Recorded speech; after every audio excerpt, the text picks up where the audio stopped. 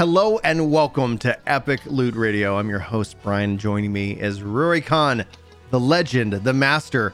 And he thought of this as our show before the big reveal, the big launch of New World here on the 28th. Is serving this podcast as a way to help structure what do you need to know about this game. Like, this is a new MMORPG, triple A MMORPG. And so we thought we would structure the show with a bit of news, but a more informational podcast for you guys. So whether you're listening to us over the course of the weekend before launch, or all of a sudden you start hearing and seeing all these streamers play New World on the 28th, and you're wondering, is this game right for you? And that's going to be the focus of the show and the podcast today. So we thank you for joining us live. Be sure to like, favorite, subscribe, and smash that like button if you get the opportunity. If you're listening into the MP3 audio, be sure to thank Luke, thank Chili. Let me pull up the rest of the list. I was less prepared today.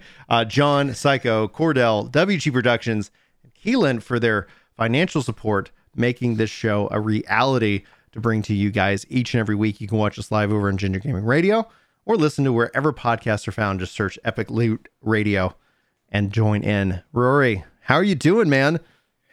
I am actually a little bit under the weather, but I'm going to soldier on. It's been a bit of a tough week for me because I've had a couple of health flare-ups, but other than that, it's doing good. I've just, as you might remember yesterday from Crystal Core, I just finished assembling a brand new PC. After I assembled the last little bits yesterday, dude, it's running like clockwork and just in time for New World. Now, I didn't get it just to play New World because, I actually need a PC to work, and my PC was 6 years old, so it's getting a little bit long in the tooth. But yeah, doing pretty good. And I'm also curious to see what are all of the news and happenings around New World, because I've been following a couple of different topics here and there, and I've dropped just a little bit off of New World, but I'm still pretty hyped for the release next week. And I think that one of the first things that we need to cover, because, if someone is watching this and you've never heard Epic Loot Radio before, maybe you're just like trying to find information on New World and whatnot, what kind of game is New World? Because you always have, action, combat, tap targeting, all that stuff. Naturally, New World goes more towards the action combat. I think I've already seen a lot of mainstream outlets going like, it's the Dark Souls of MMOs. And I'm just like, no, it's not. Yeah. There's aspects of the combat that I think people really enjoy and that also can find frustrating. But the thing I immediately connect with, it is an action MMO. Yeah. You can equip up to 2 weapons, and they have up to, I think right now, 11 weapons at launch, if I'm remembering the numbers correctly, with more that we've already seen in games, in leaks to come. And so they're going to be rolling out weapons that really fundamentally change the sandbox of the game itself. We saw that happen all through alpha. So at this time last year, they had the preview, even less weapons. We ended up getting like 4 new weapons over the course of the year. So I don't even know if they'll keep with that pace, but they've already revealed 3 of the new weapons that we've seen: the Void Gauntlet, the daggers, and the blunderbuss. And so weapons base themselves off of the different stats. So each stat that you have that you can choose to level in will benefit certain weapons or not. And don't worry, you can respec. And the higher level you are, obviously the bigger the cost of the respec itself.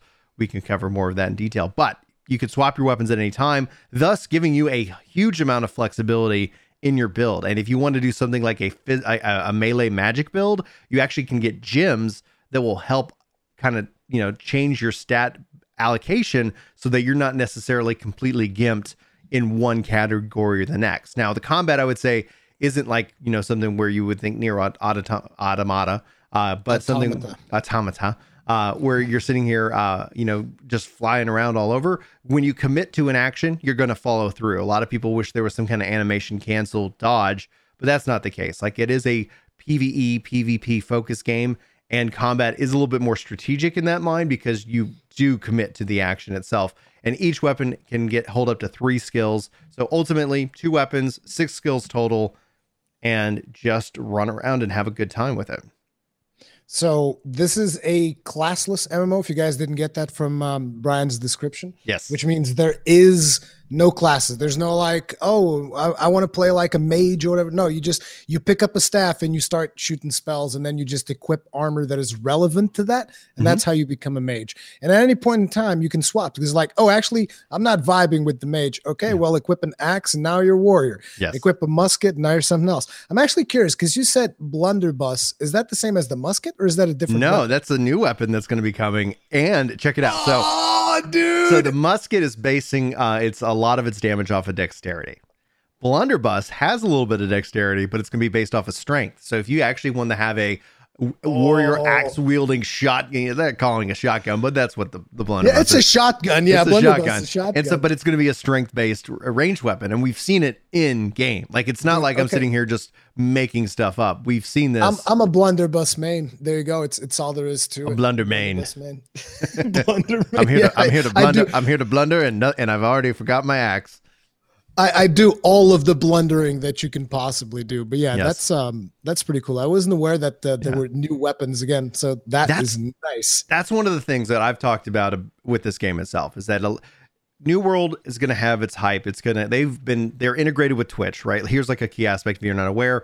You can sync up your Twitch account, whether you're a streamer or not. If you're watching, you can get drops to your account by watching certain streamers on launch day, and they're going to have all of those events. Not everyone. In fact, actually, as they detailed it out, it was the main streamers who ended up participating in the Battle for New World. So just note, if you're curious, there's lists of them out there. We don't need to list them all off here. But my boy Tali is in there. I think he is. And so there's special weapons that you can watch via these drops. There's also Prime rewards. There's also, if you're streaming, your community can jump in. It is the first real test of a real AAA MMORPG genre integration with a streaming platform. Whether that's going to be a good thing or a bad thing, so, keep it locked to the radio for more. What are those drops going to be like? Are we talking like a couple of cosmetics, skins? Yeah, there's cosmetics. It's not pay to win. It's not pay for power. There are people who believe that it could eventually evolve into a pay to win game. But my counter to that is that any game can evolve into a pay to win game. Yeah. WoW is a pay to win game. Like if you break it down, and that's just the way it is. I've mentioned that. I've gotten into so many arguments with people about that because they're like, well, technically speaking, I'm like, no, technically speaking, shut the hell up. It is a pay to win game. It is what it is. Like you just need to accept it. I'm not telling you not to play it. Just like it is what it is. Yeah. So with a classless system, do we have a holy trinity still? So I think anything can easily be devolved into the holy trinity. Yes, you can build a healer. You can actually build a tank healer. Yes, you can, have classes that are going to specialize in damage. But with the classless system, the game doesn't have any kind of matchmaking, so it doesn't hard force you into those roles, right? Like any kind of trinity is going to be self-imposed by the player base. But there's the reason the trinity is so strong is because it's a system that makes fundamental sense. You want one person or a group of people that are going to have the enemy's attention because you want to have and be able to build out people who can focus in on damage. What I don't see a lot of currently in the game is a support class. And I think if they were able to have in more support focused jobs, like when I think about supports, I think from Final Fantasy XI's Bard, and certain things that like really buff the party. They'll buff like your damage. Now, I think with enough weapons and enough time, that could easily be introduced. And I think that would be something really exciting. Like I said, anytime they add a new weapon, because you can actually equip two weapons, it will fundamentally change the landscape, both for PvE and PvP. You can pretty much think of each of the weapons as a subclass because in essence, that's what they are. And they're just mixing and matching different subclasses. So you can have like, sword and shield. This is like your, shield tank. And then you can swap to, but he also has a blunderbuss. So he's kind of like a shield tank, but at the same time, you can swap to range damage if he has to, which is pretty good. Yeah. One thing I think that they could totally do a better job at, and I hope to see this in the future, is the ability to save like your classes and your setup as a loadout, right? Because Chili here says there's still classes in my head and that's just how I play. Well, that's right. Like it's classless, meaning that you have full control over it. What I would personally love to see is the ability to save my gear and my stats. And yes, if I want to change it up, give me, let me pay my fees, but then I can kind of build out these different options. They don't have that in the system yet, but that's going to be my constant feedback as a player of, hey, I have my mage build, and then, oh, you get online and you run a healer, and I want to go, okay, I'll come as a tank or something like that. You know, an excellent way of doing that is just like you got glamour plates in 14. Yeah. You could just have that. So like you would spend it the first time to make the glamour plate, but then you could swap at will, because that would enable you to just like have different builds at any point in time without having to constantly spend additional currency to change your play style. Yeah. Like at the end of the day, like this is the launch of a brand new MMO. And so I personally love this point in time, but if you're still on the fence, note that the first update, the second update, like that's going to be more telling to me as a player what Amazon's full investment. And they say they're fully in on this game for 10 years, but like just not to be a negative Nancy, but just to continue to be as honest as possible. Anthem said the same thing. Many games say the same thing. Amazon has the funds to do it. And I believe they have the motivation to do it.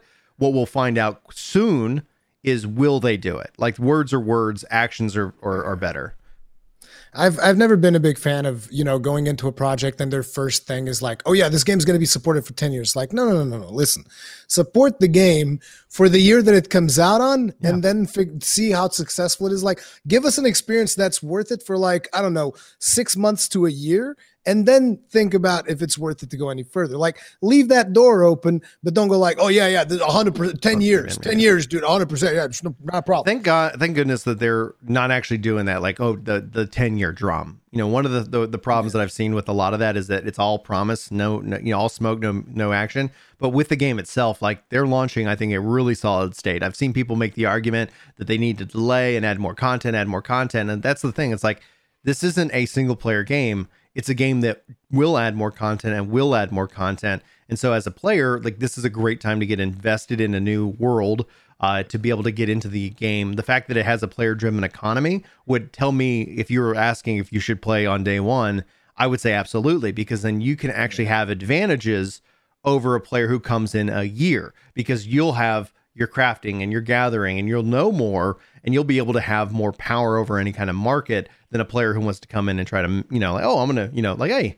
your investment today is going to pay out over the long run, especially in a player driven economy scenario. So that would be essentially what I would propose to somebody who was like on the fence, because there is no sub. And that's here's the real kicker. No subscription. It's a buy to play game. So ultimately, if you decide you want to take a break, you want to go play another game, guess what? What are we playing on November 19th? Yeah. Final Fantasy. You know, like Final Fantasy's got its next expansion, but I think that's a healthy mindset that New World's positioning itself with future updates to continue to invite players back in. And it could be a game that you main for a couple months and take a break from, and then come back with the next big update. And I think that's going to be real key to their success. But at the end of the day, if people are still on the fence, I think that, look, the safest thing, wait for reviews. Mm-hmm. Like, I'm sure that me and Brian will be making videos talking about our experiences. Yes. And you can get like our opinions there, and then you can figure out whether or not you feel like this is going to be the game for you moving forward or not. Because at the end of the day, you know, we know that MMO launches tend to be pretty rocky. They're going to be pretty wild. That's what I'm honestly, from a technology perspective, like as a programmer and somebody who's been in IT for a long time, every time we always see bad launch. Now, over the course of time, expansion has launches and they've improved. Square Enix is a real good example of that. Every expansion launch has only become smoother and smoother. So I hope Endwalker is going to kind of follow in its footsteps. But Amazon's betas have been incredibly smooth for me so far. They've had issues. They're betas. They seem to have tried to solve some of those issues. So and here's the thing, if Amazon has a smooth launch on Tuesday, then any launch of a service-based game, an online game, after that point will literally have an example of a smooth launch. Right now, the typical response is, what can you do? It's an online game. Online games always kind of launch with some problems. What can you do? And then all of a sudden, if this is the case, if AWS as a service platform can have a smooth launch with a game, then literally the point is like, well, Amazon figured it out. Like, we don't have that example, right? We don't have that example yet. There's also that thing that anybody will instantly say, well, Amazon has like infinite money. It's like they can just keep throwing money at a problem. But here's the counter to that. Well, why haven't you partnered with them? Like that's partner with that? Oh, developers, right? Because this in and of itself, people are like, oh, New World, etc. It's like New World is not just about Amazon Game Studios, but it's also a advertisement for Amazon or AWS, Amazon, Worldwide Services. It literally is, just like with Microsoft and Halo launching with Azure, just like with Google and Stadia. These are things that are also to help advertise other things that are coming down the road. Now, we already touched upon the business model, which is essentially you buy it once and you can play it forever, depending on whether or not they later decide to bring expansions. I bet expansion model is the future. Yeah. And they also said that they're considering battle passes, which has me go, ugh. However, if they go and do the Halo model where my battle pass doesn't expire, then I'm like, okay, I'm game for that. We'll see what that happens. But an interesting thing about the business model as well is that most AAA games that come out, they're $60, or nowadays on a PlayStation they're $70, as we've talked at length about in another Epic Loot Radio show. But it's like this one's $40, right? That's the price. $40. It starts at $40. There's a $50 special edition, deluxe edition, and whatnot. And while we're on the topic of that, it's like, we have pre-order bonuses as well, and obviously deluxe editions and all of this stuff. One of the things that I hate whenever companies do like pre-orders and deluxe editions is like early access. And particularly with MMOs, we see that. And it's one of the things that I don't like about Final Fantasy 14 is the 3D early access. I just don't like it. I'm not a big fan of it. Yeah. Like, doesn't mean that I don't like the game. I love the game, going to play it, all that stuff, right? But I still don't like that specific practice of you pay me more or you pre-order whatever, and here's early access. And interestingly enough, I expected that from this game. Right. And I was surprised that is not the case. 3 days early before everybody else. Something like that. If they did that, I would be livid, because there is a PvP aspect. You do not have to PvP in this game. Now, I'm a PvPer, but I want to like recognize that not everybody needs to be me and not everybody needs to PvP. But that's kind of where cash shops become a real contentious point. And I'm going to address Fia's question here in just a second. However, there's a land rush. You can, as a company, you can take over zones.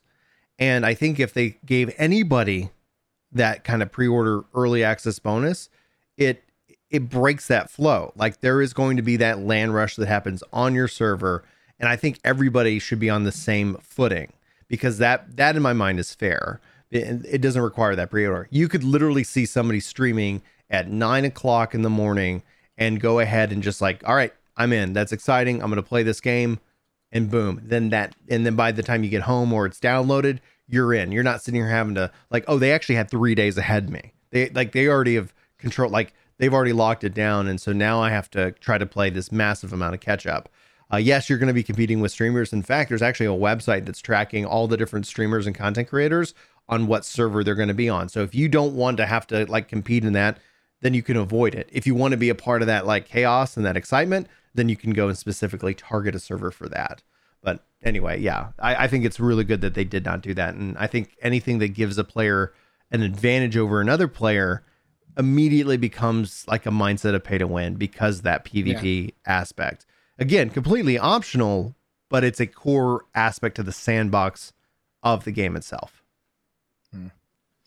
I'm just happy that they didn't do the early access stuff like I expected. So it's just a weird thing, because nowadays you're always just like expected from most video games. Like, okay, so you're giving me all these good things. How are you going to screw me over? Particularly in MMOs, you're almost always expecting, how are you going to screw me over? It is just something that is to be expected. So you're looking at it and you're going like, okay, so $40 pay to play and no monthly subscription fee, no like gameplay affecting bonuses from what I saw anyways on the deluxe edition and on pre-orders and all this stuff. There's no game changing stuff. There is like a couple of skins. I think there's like a house pet that you can get if you get a house or something, but not even mounts, nothing. As a matter of fact, mounts, I think, is a topic that you want to get into, right? Let's talk about mounts. Yeah, absolutely. There are no mounts in this game, and they said that if they do add mounts into this game in the future, they want to make sure they put a lot of thought and design into it. And I put out a guide on this specific thing, because one of the core aspects is that if you're running from zone to zone to zone as a new player, you're doing it wrong, because you're supposed to teleport. There's teleportation, which is great. Allow you to get from, like, once you've been to a city, you can teleport there, but there's an Azoth cost. It's like a teleport currency and a crafting currency, and you're capped. But there's lots of ways of getting Azoth. And that's the thing. Like, if you spend the majority of your starting game running from place to place, you're going to find you're wasting a lot of time. The most critical thing is to get your zone rank up, because you level up as a character, but you also level up in the zone, and you can then purchase a house. The house will give you a free teleport every couple of hours, depending on the size of the house. You also get a free end room teleport once an hour. Like, from a quality of life and a gameplay perspective that will pay off for years and years, is to unlock housing, and then you can unlock various teleportation zones. And then if you are doing any kind of gathering, you can get a tool that has a perk that will gather Azoth for you as well. So you can be getting Azoth constantly fed to you throughout the game. And so, like, within the first 20-25 levels, you should actually be in a really good stage to start, like, just easily getting around the world very quickly, as long as you follow the core tenets of getting a house, because you can actually ultimately have up to 3 houses. So that gives you 4 teleportation locations outside of that doesn't cost you anything, and then you could then start teleporting with the Zoth to towns and even to fast travel locations. Just for clarification, I believe that the housing system is instanced. So, like, you can see the houses in the towns. Yeah. But I'm assuming, like, if you buy it, it'll just, like, now this is my house. So whenever I'm close to it, this is my house. But if, like, for another player, he can buy the same house and be like, this is also my house. This is the system that I want to see implemented into Final Fantasy XIV. Like, from its design, the housing system, I think, is really cool. It exists in the open world, but your version of the house is instant. So if you buy a house, you decorate that house, you will always see your house. It looks like yours. However, other people will see their house. So you could actually sell that same house, that instance of that house existing in the open world, to countless other players. So there's no housing crisis, right? Like, oh, somebody already owns that house and I'm never going to get it now. Then when it comes to who, like, let's say you don't own the house and I don't own the house. Whose house do we see? You and I are competing on a weekly little, like, feng shui design, and we get scored, and whoever has the highest score of their design is the house that's on display. The prettiest house is what's my displayed. House is never going to be on PvP display housing. Ever. Mine isn't my either. house is never going to be on display, dude. Yeah. Listen, there used to be housing in Ultima Online. You know what used to be in front of my house? The heads of other players. That's what I put in there. So, like, here's some heads, like, on the rooftop of my house. I was like, here's a couple of heads too. He was a barbarian and a monster, people. He was a monster, but he governed fairly. But he was a fair governor. Yeah. Yeah. So another question that I think is very important, particularly for new players, is what is the server structure going to be? I actually don't know what this is like yet. I know that for the betas, you would go into one server, and it's like a character lives on that server forever. Yes. That's it. Yeah. Is that what it's going to be in the final game as well? To start, yeah, absolutely. And I have a theory that we'll see features and quality of life open up down the road, but with the launch and the land rush and balance, I think they're going to wait to see how the population shakes out. My personal theory is, just with any kind of game hype, it's going to rise really quickly, and then as soon as Call of Duty comes out, you'll probably see it fall off and kind of get into. There's a phone book of servers right now. Oh, there's and they so are. Many Amazon servers. said they already got several, like, just like on standby for when, people start filling up various servers. So it is going to be limited. Like, they'll have 1,000. They say, like, more than 1,000 at launch, playing it at the same time, so you can have more than 1,000 characters, but the servers are set up to support 1,000. They have a goal at the start here, and they want to grow to where they have 10,000 people playing at the same time on any given server. But we don't have a roadmap for that, and that's going to be an interesting technological feat. I just wish that there was a way for you to, like, at least visit servers, like kind of what we have because it's going to be a real bummer, particularly at the start of the game, for you and your friends to try and all get on the same servers. It's like, server's full. Johnny didn't make it in. Well, Johnny's going to have to play by himself. Yeah, that's one of the things that the feedback I actually provided from the beta. I was like, listen, I want to progress on my character, but my server is full. And if it's full to the point where, like, I got to wait 30 minutes, okay, that's not a problem. I'm going to go make a snack. I'm going to go, etc. I'm going to come back, and then we're going to be ready to play. But if it's like, here's the 6-hour queue, well, oh, this server is completely empty. I would just like to guest. Let me take my character. Let me go guest over here so I can at least play and, and then come back. But I think, well, that's something they're going to have to solve in the long run of the health of the game, especially as servers are, we'll see the server balancing, at its full force, especially with streamers like Asmongold and other big content creators, playing the game. It's like, there's going to be really popular servers and there's going to be servers that are probably going to be like, hey, yeah, this is a pretty kind of low key environment or something like that. Now, I do want to address Via's question because like I've kept it up on screen long for a while. Saying, do you think though that with the way the whole game is built, you'll be chasing your tail and everyone else if you stop playing for a few months? And the answer is no. The reason is that when I look at how I play and consume games, it's like my own personal goals. Like, yes, maybe if you stop playing at level 35 and then you come back, there's a lot of level 60 players running around and they might be going and doing level 60 content, but you can still progress. Like it does not require that you have a party of people to continue to play the game itself. Honestly, the biggest challenge I think for me personally is going to be stop fishing and actually progress through the story and get to level cap and 60 and have my Azoth staff, because there's a lot of things going on and there's a lot of things I really can't wait for you to experience in the game. But I think essentially the game is going to be very well structured. Yes, somebody who's playing is going to have more resources and more money than you do. But if you don't even it doesn't even matter. PvP scaling, there's a scaling feature to PvP. We talked about that our last episode. Yeah, it is what it is. Like maybe like your company hasn't controlled any zones, but it's really going to be about what you want to experience. And that's where I think the beauty of the player driven economy comes from. Because if you're not like really into like, oh, I don't care about the PvP aspect, but you want to profit from it, like, oh, people need, materials. Let me just be the supplier of said materials. And that's the way that you could completely enjoy this game. I think it's nice because it's a blend of the sandbox and the theme park. You do have a kind of a quest line. There is a quest and a story to follow. You can choose to follow that story. You can choose to go off into the woods and do your own thing. You can choose to come back to the story. Like, I think that's going to give you a lot of player flexibility, personally speaking. I'm actually curious about the PvP scaling thing because I haven't really heard too much about it. What's the deal with that?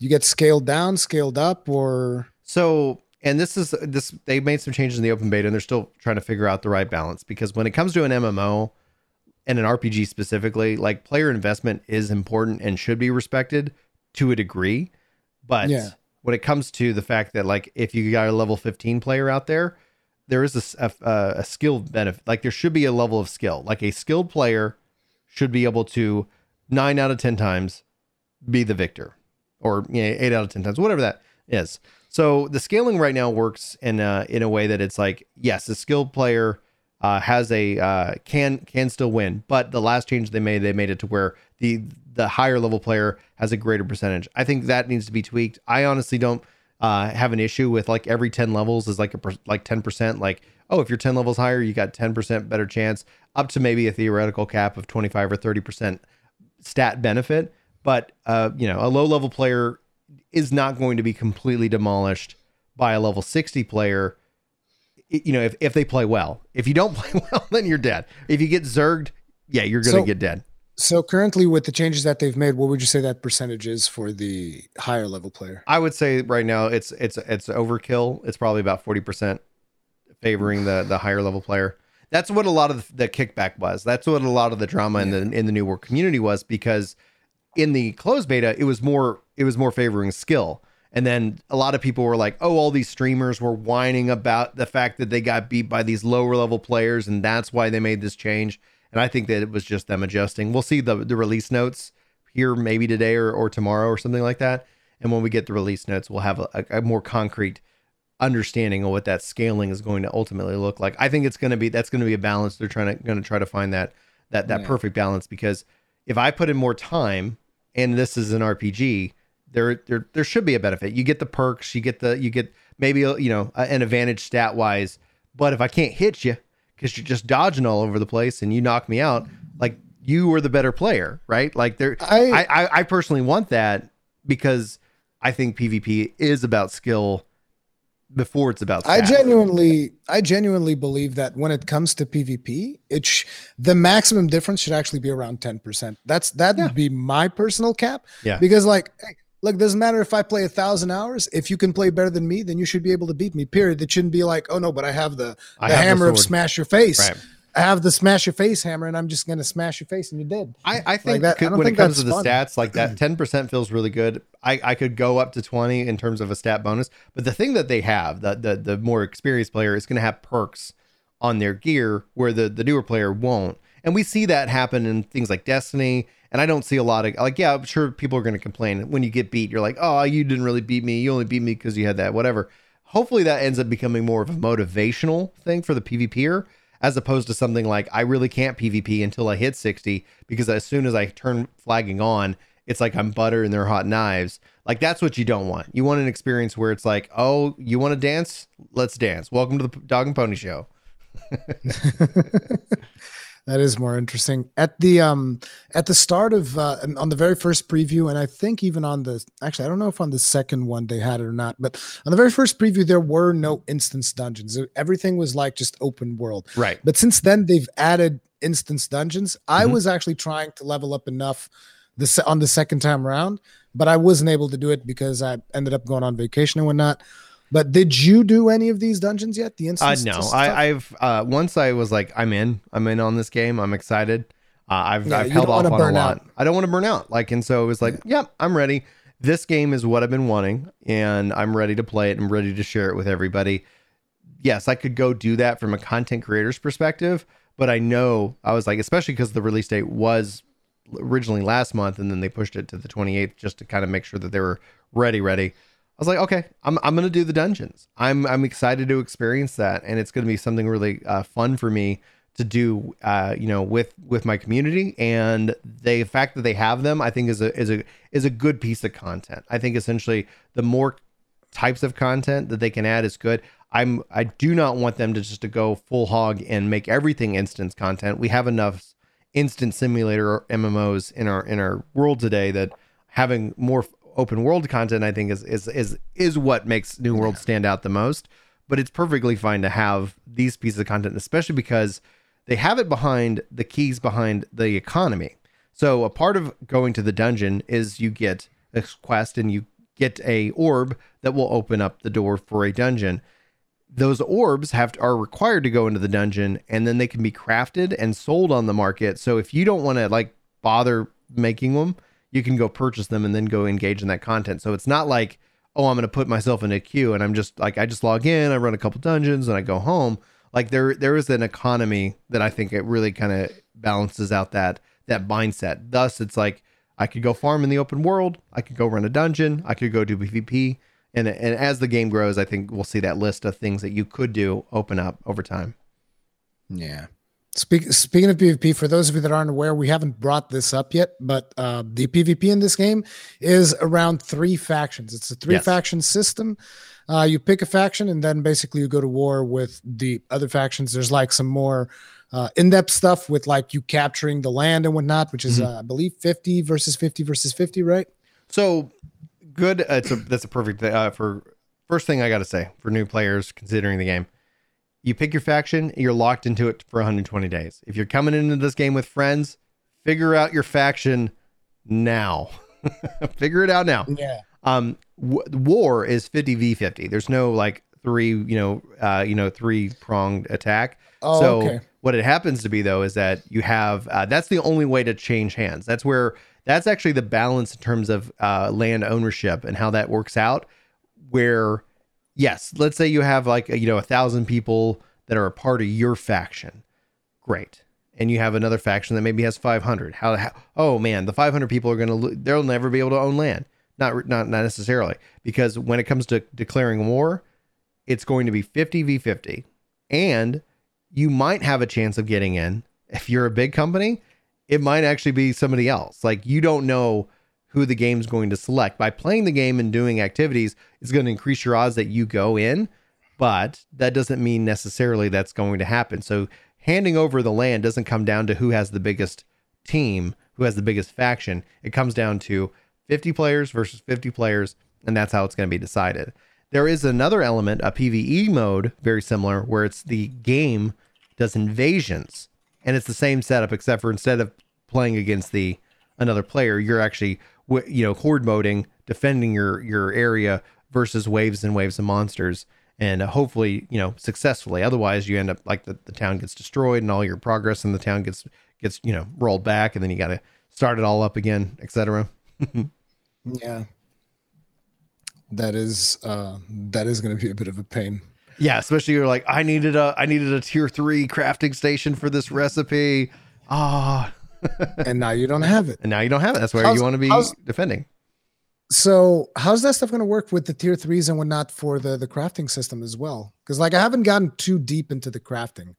So you can actually craft pretty much anywhere, but certain recipes, especially the more advanced, will require upgraded stations. Towns and city, like towns in the game, the hamlets, they get upgraded by people doing quests and doing kind of their town tasks. And as that gets upgraded and as the town is controlled, they actually get a player that is going to be the mayor of that city. And so they can decide like, hey, I want to upgrade crafting, or I want to upgrade defenses, or I want to do this. And the more people who are participating in that, the better that system goes. He can also go and just be a complete like jerk and say, I'm going to increase taxing like an insane amount, and then ultimately you're going to like, well, let's overthrow this jerk. That's because this is really or you're just like, you don't go to that town. It's not like that's the only town. You go somewhere else. Oh yeah, it's like, all right, guys, like this guy's like and I saw that. I saw somebody put like taxing up to like 20 or 30%, like on everything, and it's like, well, I'm not going to trade here. I'm just going to go down the road, and that's awesome. Like it's great that I kind of had that choice, and so it does have an incentive. There are benefits to zone control. And I think, and there's also benefits to being a good ruler, because you know, if you're not greedy and you put like 2 or 3% taxes, you might get it. And if you're greedy and you go like, nah, 30% taxes, you're like, well, that's too bad. That's too bad. I guess we're not going to do our trading in here then. Exactly, and well, especially we'll just take our business elsewhere. Unless everybody like you get some freaking back street like shenanigans going on where everybody's like, let's all get together and we're all going to decide every maximum taxing on every city. Then as a player, you're like, well, let's form another group and we're gonna overthrow this stuff. We need to form a faction within a faction to actually beat the crap out of all of these guys. It's going to be interesting to see how it kind of shakes out over the course of the runtime of the game, because that's, I think, when people say, oh, we need more dungeons, oh, we need more this, oh, we need more that. Like, I get it, but I think a big draw of the game for a lot of players is like, oh yeah, I finished the kind of the stories. I've kind of seen the world. Now I want to take over that zone. Now I want to be a part of kind of the sandbox game that is always changing. And you can participate in zone control by undermining zones by doing PvE missions. So you can go out and do your faction missions, and you can participate without having to go full on PvP. If you're not a PvPer, you can supply crafts, and there's just, I think, a lot of things that are going to open up to the player base. I just can't wait to see how it shakes out. Like that's the kind of like, even as a non-fan, that's just like, how is this going to work? Can an MMO launch in 2021 and hold a community? There's an interesting like social experiment to the whole thing, as to see how the players actually govern themselves, because there's so many things that are player controlled. Like we talked about, the economy is going to be player controlled. The towns are going to be player controlled. There's a lot of things that are going to be interesting to see how they shake up and how the dominance is going to be in each server. Because like each server is like, it's going to be like a metaverse of itself, basically. And so you'll see server cultures kind of form. Yeah. And some things like, hey, this is not acceptable on this server. This is acceptable on the server. And just as kind of a final thought, when we talk about factions and your friends, you can still duel, you can still fight, and you can actually duel up 1v1s up to 5v5s. So if you're like, oh, I really want to fight with my friends, that doesn't mean that you all have to be in a different faction. You can all be in the same faction, and you can still fight each other and practice and have fun with those additional systems. It's just important to note that if you pick a faction, you're locked in that faction for a while, and your company that you make can only consist of your faction members. So if you make a company that is a part of the Syndicate or the Marauders or the Covenant, like that is who they are. So only Covenant, only Marauders, only Syndicate would be allowed and functioning members within that structure. Yep. That that is going to be interesting again, just to see the balance of that whole thing, how it's going to shake up between each of the servers. My biggest concern is still like they haven't really talked anything about the theme park main quest, right? That's still the plan for the launch. It exists. It exists. They've added voice acting to it, and I think that's going to help with characterization. I just think, so if I was talking to my Final Fantasy 14 brethren out there, like Final Fantasy 14 is Endwalker is going to have a better story. Even if the story for some reason out of the blue sucks, you're going to have a better storied experience with Endwalker.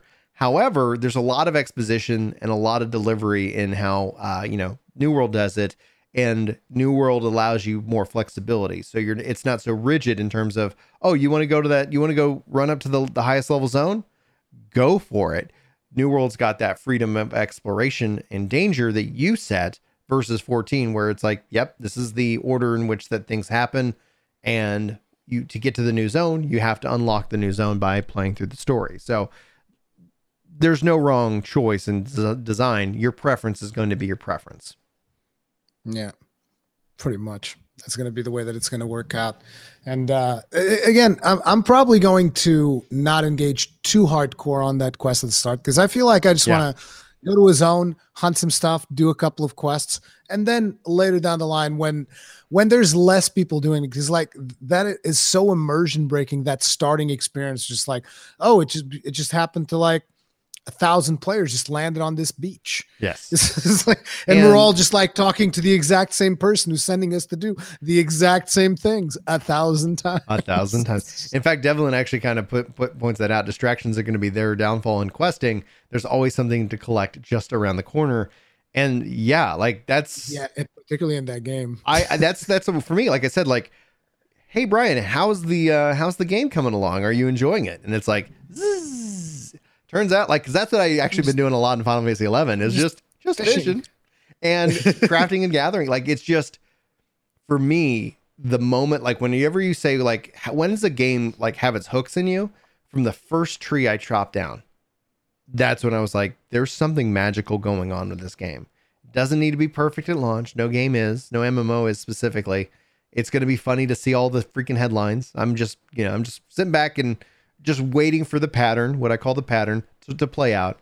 Oh, New World, servers are good. People are happy, or servers are crashing. You'll see, like, no matter what, you're going to see the clickbait articles and then the shocked face and the oh my gosh moments. And like, we've all come to expect that. We know the dance.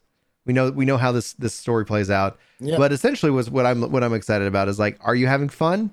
Great. Who gives a shit what anybody else says? Who cares? Oh, if you're not having fun, guess what? I have a lot of awesome games that I can recommend to you as well. I'm just gonna blunderbuss my way through the whole thing. That's it. I had no idea that the blunderbuss was even in there. I was like, dude, because I don't care about muskets, but you give me a good shotgun, it's like I'm all about that. Yeah, and we don't know exactly when the blunderbuss will be delivered, but that's the thing, right? It's not launching with blunderbuss. It's not launch. Oh no! Okay. Sorry to break your heart. I'm out. I quit. He's out. He's done. That's it. Well, here's the thing. Here's the beauty of it is that when that does come out, like that's going to be an update that you might want to check out, right? So it's like, oh, hey, yeah, I got my axe and I played and I did the story. Oh, wait, the blunderbuss is out. I want to see how that plays. Oh, wow, that really changes up my build. And now I'm going to go do all this other stuff with it. Like the fact that we do know that our updates are coming. The question is that can Amazon establish a cadence to those updates? I think if it becomes like, even if it's to a fault predictable, every 3 months, big update for New World. Oh, heaven forfend. Like, that's awesome. Like, I can start to schedule and be excited around it. We don't know. And the only way we'll know is when Amazon does it. Same thing with 14. We didn't know the pattern for 14 until they delivered on that. They didn't promise any pattern. I think that's the important thing. I see people calling it for roadmaps and all this stuff. And I go, I want to see action, and then they can tell me their plan. Don't tell me your plan. I don't believe you. It just won't. Yeah. It's like we discussed on Crystal Core. It's essentially, it's all about consistency. If they're able to consistently deliver content that keeps people coming back, that is going to be what this game is going to live or die by, essentially. 100%.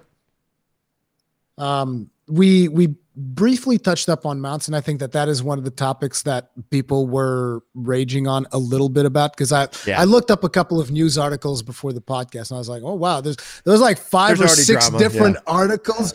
There's tons of drama and stuff going on. And it's like, to me, the thing about mounts is that I don't think mounts are as important as how fun is it to traverse the world. It's beautiful. Beautiful.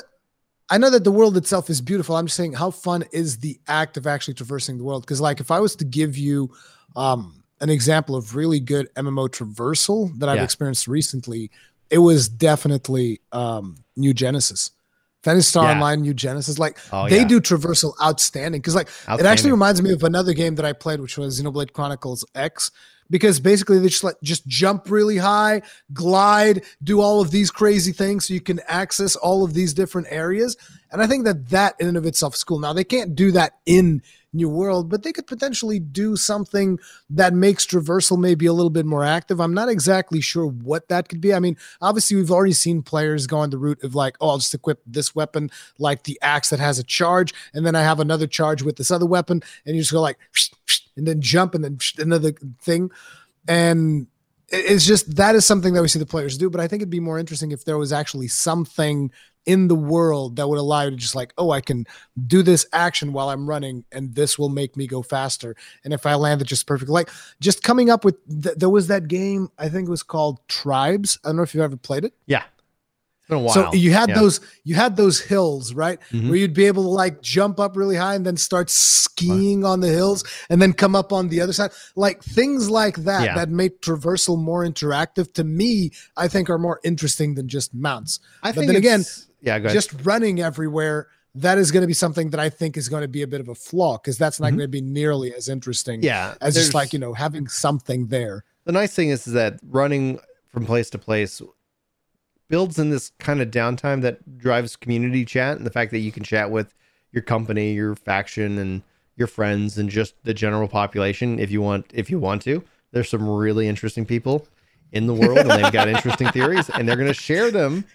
And so if anybody's thinking, an online game is a safe space, I'm going to tell you right now, like you need to cancel that thought, because there's like someone's like, oh, my safe space is like no. You know what? I'm an empathetic person. Like I try to practice empathy when I can. And I go, all right, like ideally, you could go and you could be happy, etc. But let's live in reality. That's just not going to happen. Now, Paul says it's not going to happen, especially with PvP. Exactly. Yeah. There's going to be toxicity. There's going to be drama, and those are going to be stories that the players make. And that's one of the key aspects. The developers with this aspect that they've built can take more time to create hopefully a really beautiful crafted story and world and lore, so that we can discover that. But then the stories that I think people will remember more than New World's story is the stories that we, the players, make ourselves. And we see that with Eve. We see that with sandbox-based games, Final Fantasy 11 being one of them. It's harder to get into, so it's a little bit more intimidating. But ultimately, it opens itself up. And just like Paul says, they totally underestimated how good the New World would be. Glad that they played the open beta, and New World is their sort of game. I think one of the key aspects of the benefits for New World in its back pocket is it's the doubt. It's the questioning of the game. The maybe the realistic expectations, or expectations being set pretty low. Like, it's Amazon. They haven't had a good game. So, based off of that track record, I can conclude that all future games from them are going to be bad games.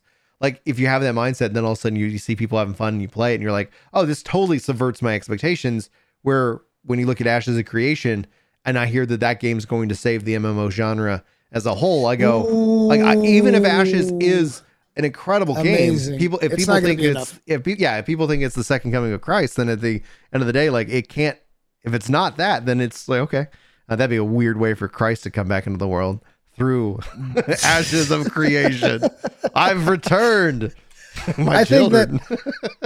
I think that it's going to be very hard for Ashes of Creation to live up to literally anything that people expect to it. I think it's going to be damn near impossible, because there's way too much hype around that. There's also a lot of hype around, New World for sure, but I think there's also a lot of people, because of the fact that they've already gotten to play it, whereas the Ashes of Creation's only been, sure, you can see a streamer play it, but you never know what it's like until you actually get your hands on an MMO. And the fact that they again, that was another thing that I thought was impressive, is like, because they've given access to creators to go to the closed betas and all of that stuff, and but the fact that right before release, they're like, no, everybody gets to try it out, figure it out for yourself, see if you like it, see if you don't like it. That's like the best thing that you can do to sell someone on your video game, as far as I'm concerned. I think that was a really good move. Let them try it. It was a really good move. I hate when games are like, try it under, the closed beta, and that's the original plan.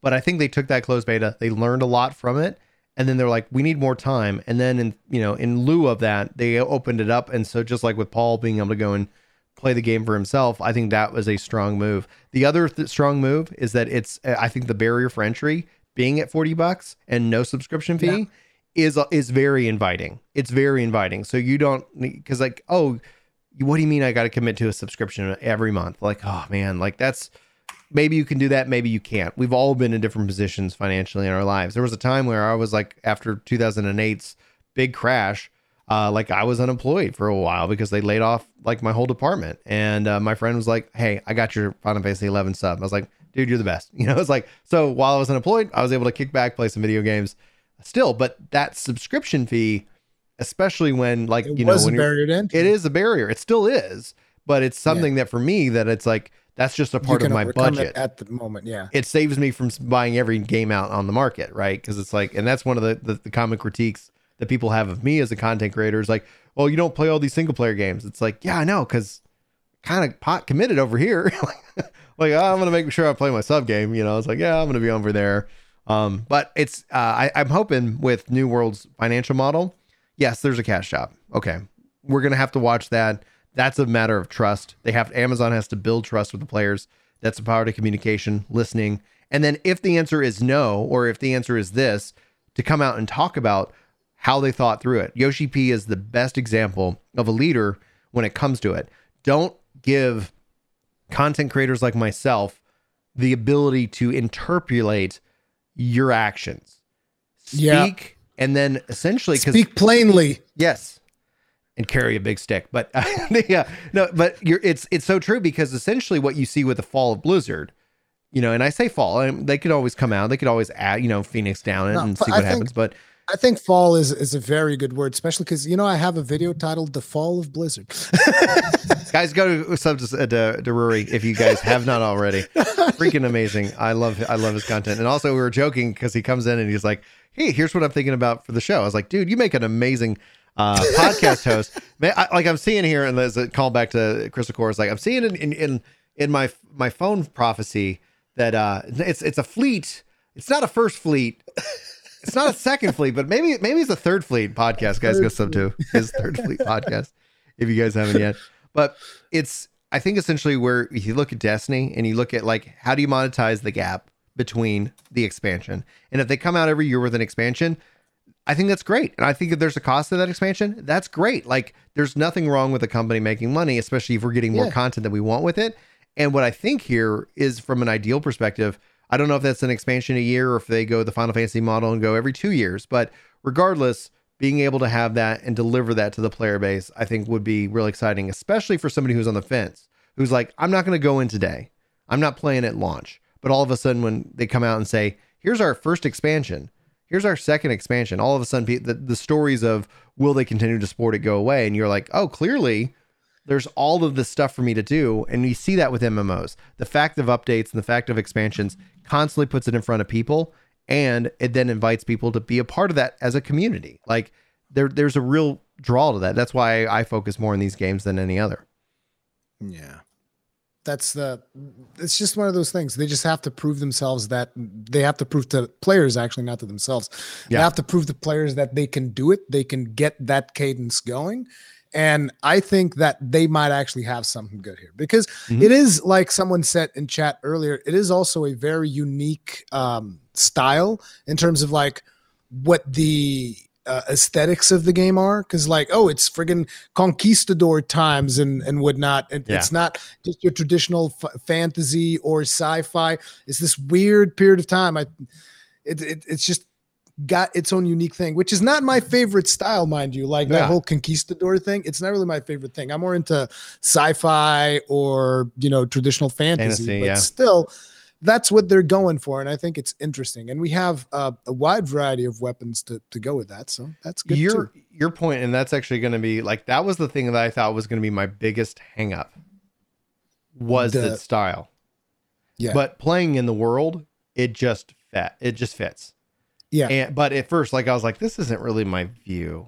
This isn't really kind of my style. I don't have an elf. I don't have etc. I don't have that traditional fantasy, because that's my style. Fantasy, I'll definitely do sci-fi, like Phantasy Star Online. So that's what I love. But what actually ended up being is that the world is so beautiful, and it just, all the art and all the style actually fits so well together. It makes sense once you play it and you're feeling around in it. But at first I was like, this doesn't look like my kind of game. Turns out I was wrong, and that's why I'm really glad that I followed it out of curiosity, and then I continued to follow it because I was like, there's something here. Like there is something here in this game that I think is worth my time. Yeah.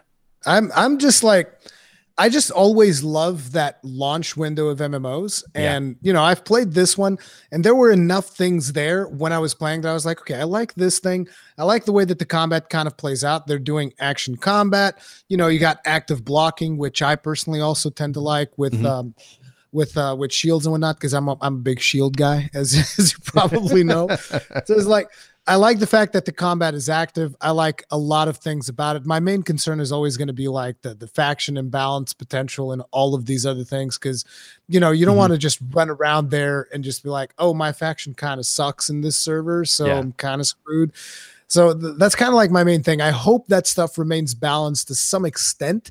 And if it does that, and it just lets me dip into PvP a little bit, dip into PvE a little bit, just hang out. Like I said, it's not going to be my main MMO game, because that's always going to be Final Fantasy 14 moving forward. I'm just expecting something for me to just like dip my toes into and enjoy myself a little bit. And at the price point, it is kind of a value proposition. Like if you can get, let's say you play the game, right? I don't know how long it takes for people to reach the max level and do the quest. I don't know if there's times of that. Are there? Has anybody timed it yet? Because people have been able to do it. Like somebody was able to do it within the closed beta. I'm sure somebody was able to do it during the open beta. They were doing hacks and exploits during closed, so things to find and patch. I don't know. I guess what we'll see. And that's the thing, is like, I don't think this is a game that you want to rush. I don't I think there's the curse of WoW ends up being that there's a lot of people who've been trained that the core game takes place at the end game. I came from Final Fantasy 11, in which that I believe the end game starts at level 1, because you're living in a world that interacts with each other, and even a level 1 player is having an impact on the economy, and that economy can drive what people feel like is the most important piece of content through taxing and through the systems. Like, it becomes a world that you are participating in as a player, but also a world that you're kind of living in, that you can experience. That is definitely one of the things that I've actually talked about this in videos and whatnot, that I feel, as someone who's played World of Warcraft extensively, like I have over, I don't even know how many hours it is at this point, but it's a ridiculous number, right? More it's than whatever. me. Yeah, for sure. But like, I've logged in ridiculous amounts of hours into World of Warcraft, and I would definitely say that World of Warcraft trains players to an excessive degree, like an unhealthy degree, that, no, listen, this stuff that you're doing before you get to it doesn't matter. None of this matters anymore, okay? This old, like, even if it's almost like, how, imagine Shadowlands, right? Shadowlands comes out. You see this stuff you're doing right now between level 50 and 60? This doesn't matter. Right. And which is why you would look at streamers, they'd be just like, skip. Like Asmongold reached level cap in 5 hours. It's like, what? Come on. And Asmongold's not even like a speedrunners reach level cap within, like, I don't know, 2 hours, 1 hour. It was super fast. People like reaching level cap. They're skipping everything. They're only doing quests. They're like the most, the ones that reward the most experience, and they're bypassing everything else that they can. And again, this is the World of Warcraft mentality. And unfortunately, I feel that that is going to be something that is going to be plaguing MMOs for a long time to come. Like most players think like that. That's the reason why I didn't get into Final Fantasy 13 when I first tried it, is because I was playing it like WoW. And I think that a lot of people probably make that mistake and they burn out on 14. Oh, yeah. So, well, Lazy Peon is a great example of exactly what you just said. He played 14 like WoW, and then he came out and said, it's not a fun game. I don't know why people like this game. And then the downside about the 14 community is that we do have a very vocal and it's like I say, listen, people always say that Final Fantasy has a fantastic community, which is true. But what I like to say is like, they're fantastic inside the game. Outside the game, sometimes things get a little wild. Yeah, and I always kind of question, like, are you a gamer? And I hope to God you're not an adult. Because if you're an adult and this is your reaction to that, like even like I was like I the only thing that bothered me about Lazy Peon's first review of 14 was that he took the review down. That he got so much hate that he took the video down. Stand by it. If you're going to sit here and and this is just my view, like people can do their own thing, but I don't take videos down. I stand by it because it's like, that's what I said. And I'm not like, especially let's say I got it wrong. Guess what? I think then I can create a follow-up video. I can address that. But I think taking it down is the worst thing to do because it's like, then I shouldn't have said it. Right? Exactly. Like, I shouldn't have said it if I was going to take it down. And that's just where I fall into it. And I was like, yep, okay. So he did that, and I lost a lot of respect for him. But then he's been working on playing the game, and he's actually playing, and he's like, oh, I see the draw. Like the reward for doing the quest is the cutscene. It's the development of the characters. Go ahead. The biggest selling point of this, the people that sell this game the best is the community. And I feel like 14 is the perfect example of word of mouth. Because like the thing that got me some great memes on that, but go ahead. The thing that got me really to play it differently is like my community was telling me, no, listen, try doing it like this. And it's not like they were telling me, oh no, do this quest. They weren't being overly, they're just like, listen, focus on this and then do these blue quests with the plus sign. Mm-hmm. And that was when I realized, this thing that World of Warcraft has trained me to do is actually terrible. This is because you miss out on so much trying to just like burn through the whole game. So I'm just hoping that, with a lot of people playing 14 right now and taking that different approach, because we see a lot of people taking a different approach now and just like, slowly going through the game as opposed to just like burning through it to get the Shadowbringers, because that's where all the fun is, right? Yeah. And I'm hoping that more people have learned from that and they bring that mentality into New World, where we'll see an active community from, leveling all the way up to max level. There's always going to be the people that rush to max level because they got to be the first. They got that competitive mentality. And I'm not saying that's a bad thing. If you're someone that wants to have that competitive mentality and, no, I got to be the best, whatever. We all need that in every game. Like the people that just want to be the best from a competitive standpoint. I'm just hoping that, we have those people, and then the rest of the people that think, oh, I need to follow this because the competitive people are doing it too. I hope they take a step back and like, no, maybe I should play this the way that it's more fun for me, as opposed to trying to like, get the max level fast, go. Yeah, that's, I think it's definitely good advice to kind of, at the end of the day, if you're having fun, don't let me ruin it. Play as long as you're having fun.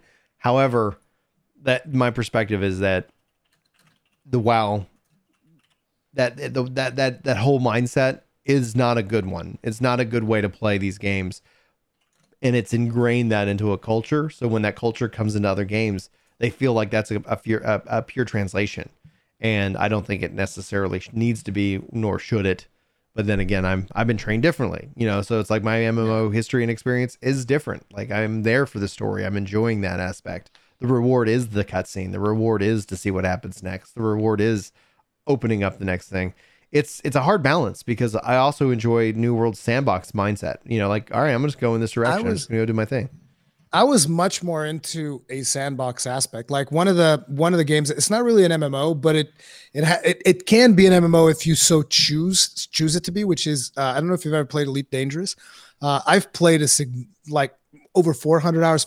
Actually, no, I've played like 600 hours of Elite Dangerous, something like that. It's a space sim type of game with a sandbox environment, and it does have multiplayer elements, but you can choose to play by yourself. And it's like, I just love the freedom that sandbox gave me. It was like, there's no main quest.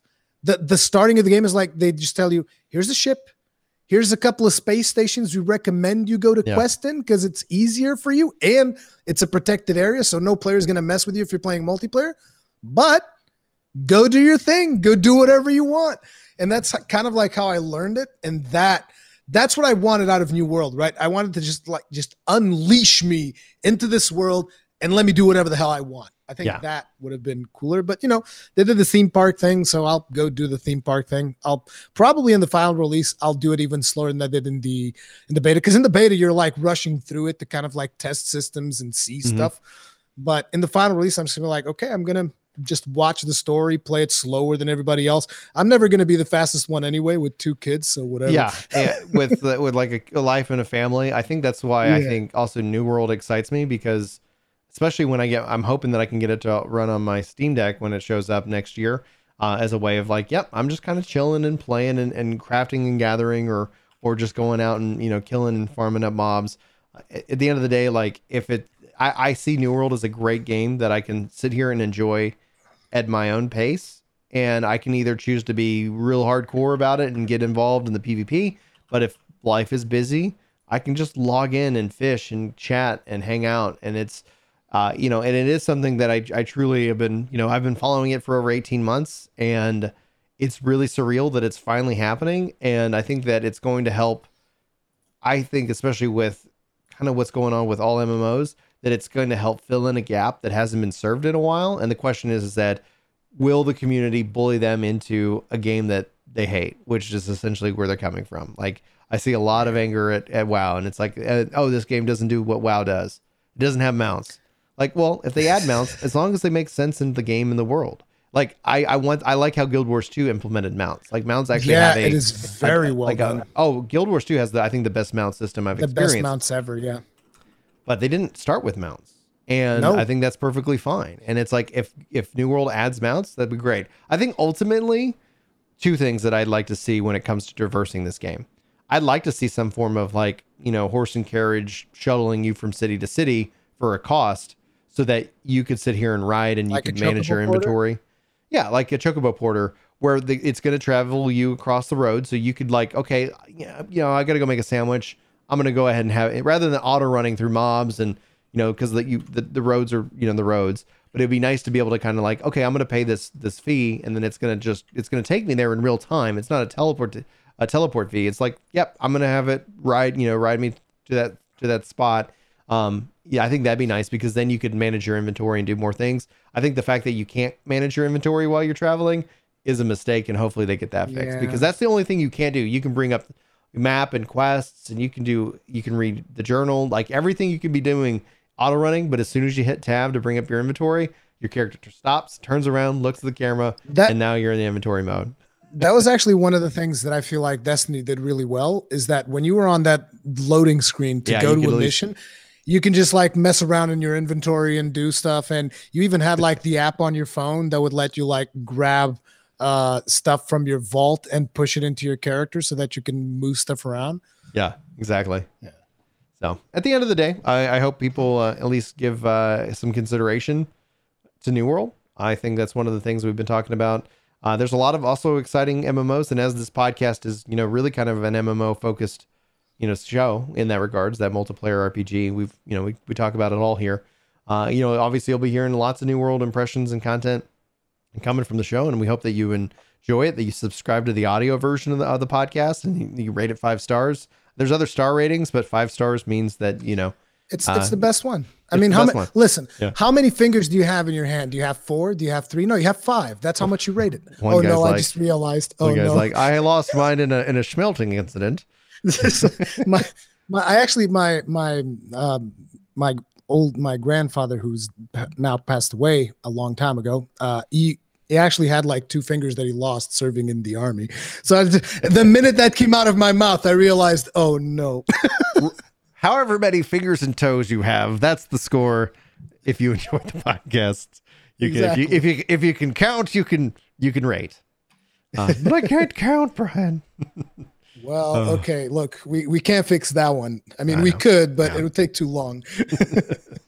Well, hopefully this has been an informative episode for anybody who's like kind of curious about the show and also the game as it launches on the 28th. They have the times listed. It's actually going to be rolling out starting with the EU first. So be sure to go check out newworld.com if you want to go look at your map, or I've actually covered it in a video on Ginger Prime specifically, if you're curious. We have a company we're going to be rocking here on NA East. On the Eden server, that's going to be where my main character is. Hopefully we won't have to call an audible on Tuesday. But that's the plan. If you want to be more a part of it, be sure to be a part of the Discord if you're going to be playing on NA East. Now, obviously you're excited about the game and you're over in the EU, so you're going to be playing it before I do. Are you announcing what server you're on? Does it actually start earlier than in the US? Yes. So EU, let me just pull up the times. We'll just read them out. EU servers launch actually on the 27th. At 11 p.m. Pacific time. That's 8 a.m. CEST. I don't know what CEST is. But I have no idea what that is either. Right. So it's like it's launching at that. Maybe this is all in sync, but it's the 27th of September 27th. This is 11 p.m. PT. Like, at what time would it be for you? So that would be on the 28th at 1 a.m. my time. 1 a.m. and for me it was at 11 p.m. So that would be because we usually do the show at 11:30 Central, which is 6 hours difference. Yes. So yes, Europe does start a couple of hours earlier by those calculations. Right. Yeah. And so for me on Eastern, NA East, so South, it goes EU, South America, and Australia. And, and then essentially the NA East servers actually come up at 5 a.m. Pacific time, which would be 7 a.m. my time. So you know what they're doing? They're opening up the European servers earlier because they're just like, dude, if anything explodes, we'll hopefully fix it before we get to the US launch. Thanks for running into the minefield first, Rory. Were there any mines? We haven't heard from Rory. He's down. Yeah. Watch out. It's just like my face shows up like all covered in soot. And I'm just like, oh my God, the things I've seen. Oh, the horrors that I've witnessed. West launches at 8 a.m. Pacific time as well. So that goes, South America looks like it's going to be at 4 a.m. Pacific time. Same thing for Australia. So South America and Australia servers launch at the same time. And they have other data centers and stuff that they were talking about spinning up as well. So honestly, at the end of the day, it's a pretty interesting thing. And if you have, and they basically in the announcement, they have an advertisement for Prime Gaming. If you have Prime Gaming, they're going to be doing drops for pirate stuff and cosmetics. So if you have your Amazon Prime and you got that hooked up to your Twitch, be sure to claim those rewards. And those are going to be dropping at launch and at like a couple of weeks into it. So just be keeping it locked. I'll try to keep people updated on the news. That I always kind of say, I'll keep you updated on the news that I care about. Exactly. Like, are you a news channel? Like, if I care about it, but it's like, if I care about the news, well, right. Like, hey guys, like I'll post in like, as a part of the community, like, it's like, hey, here's an update. Just, here's some information if you need it. And then otherwise, like if it's a hot topic, then it's usually when somebody asks me like, hey, do you want to weigh in on this? It's like, no, but if you're asking, I'll go ahead and, share my opinion. I could prune a couple subscribers because I'm sure, like, as I've been told, I definitely have an opinion that does not jive with popular thought all the time. Brian plays his MMO on controller. That jerk. We gotta get him. Unsubscribe. Oh, man, dude. Controllers, if they would just like, everybody would just copy Final Fantasy 14 controllers. Amen, so brother. Good. Amen. Just copy them. They haven't even patented it so that you can literally steal it. Just steal it. Yeah. Just steal it. Take it. I don't even care. Run with it. Let's go. They got it. They figured it out. The nice thing is I do have a controller guide for New World. I have a uploaded profile on Steam. If you want to download it and you want to follow my lead on that, I'll be sure to keep you guys up to date. And they're said they're going to bring native controller support to the game itself. We're just going to have to, I guess, wait and see what that ends up looking like in the long run. So I'm excited for it. I think that's going to open it up to more places. So final thought is that it's only on PC for now. And there are no other announcements in that regard. So I hope they bring it to consoles. I think it would be great. Yeah. It's like, especially with the one, I think one of the biggest things that 14 has done really right is the fact that it is on PlayStation as well. And it should be on Xbox, hopefully at some point, because, you know, you can just play with such, you have access to such a much bigger player base to keep the game alive. Even if like, oh, the PC crowd is playing something else right now, that's okay. There's still the PlayStation crowd playing this, so that people on PC don't feel like the game is empty, and vice versa. PlayStation's playing this, PC's still coming back for something else. You know, it's just better to have more people in your MMO. It's just a no-brainer. Yeah. So at that note, we're, I think, at the end of the show itself. Hopefully we helped give you the information that you needed to know to jump into this game and have a good experience on the 28th. But at the same time, you can always wait, like Rory said, for reviews and see what people ultimately say about it. It's an MMO. I'm not expecting like people to come in and give it glowing reviews. It's I review 1,000 games. Now I review this MMO. Oh, it's usually the lines are like, it's an MMO. Like it's got lots of players. It's got quests. It's got fetch, you know, it's got kill quests.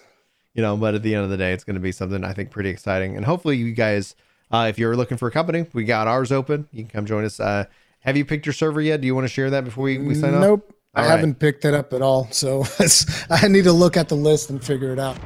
All right, guys.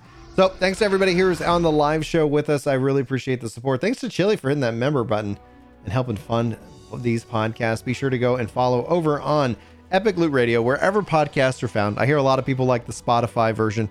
But you can find it pretty much anywhere. That's it for Brian and for Rory. Hopefully you guys enjoyed the show. Hopefully we'll see you next week. But until then, take care.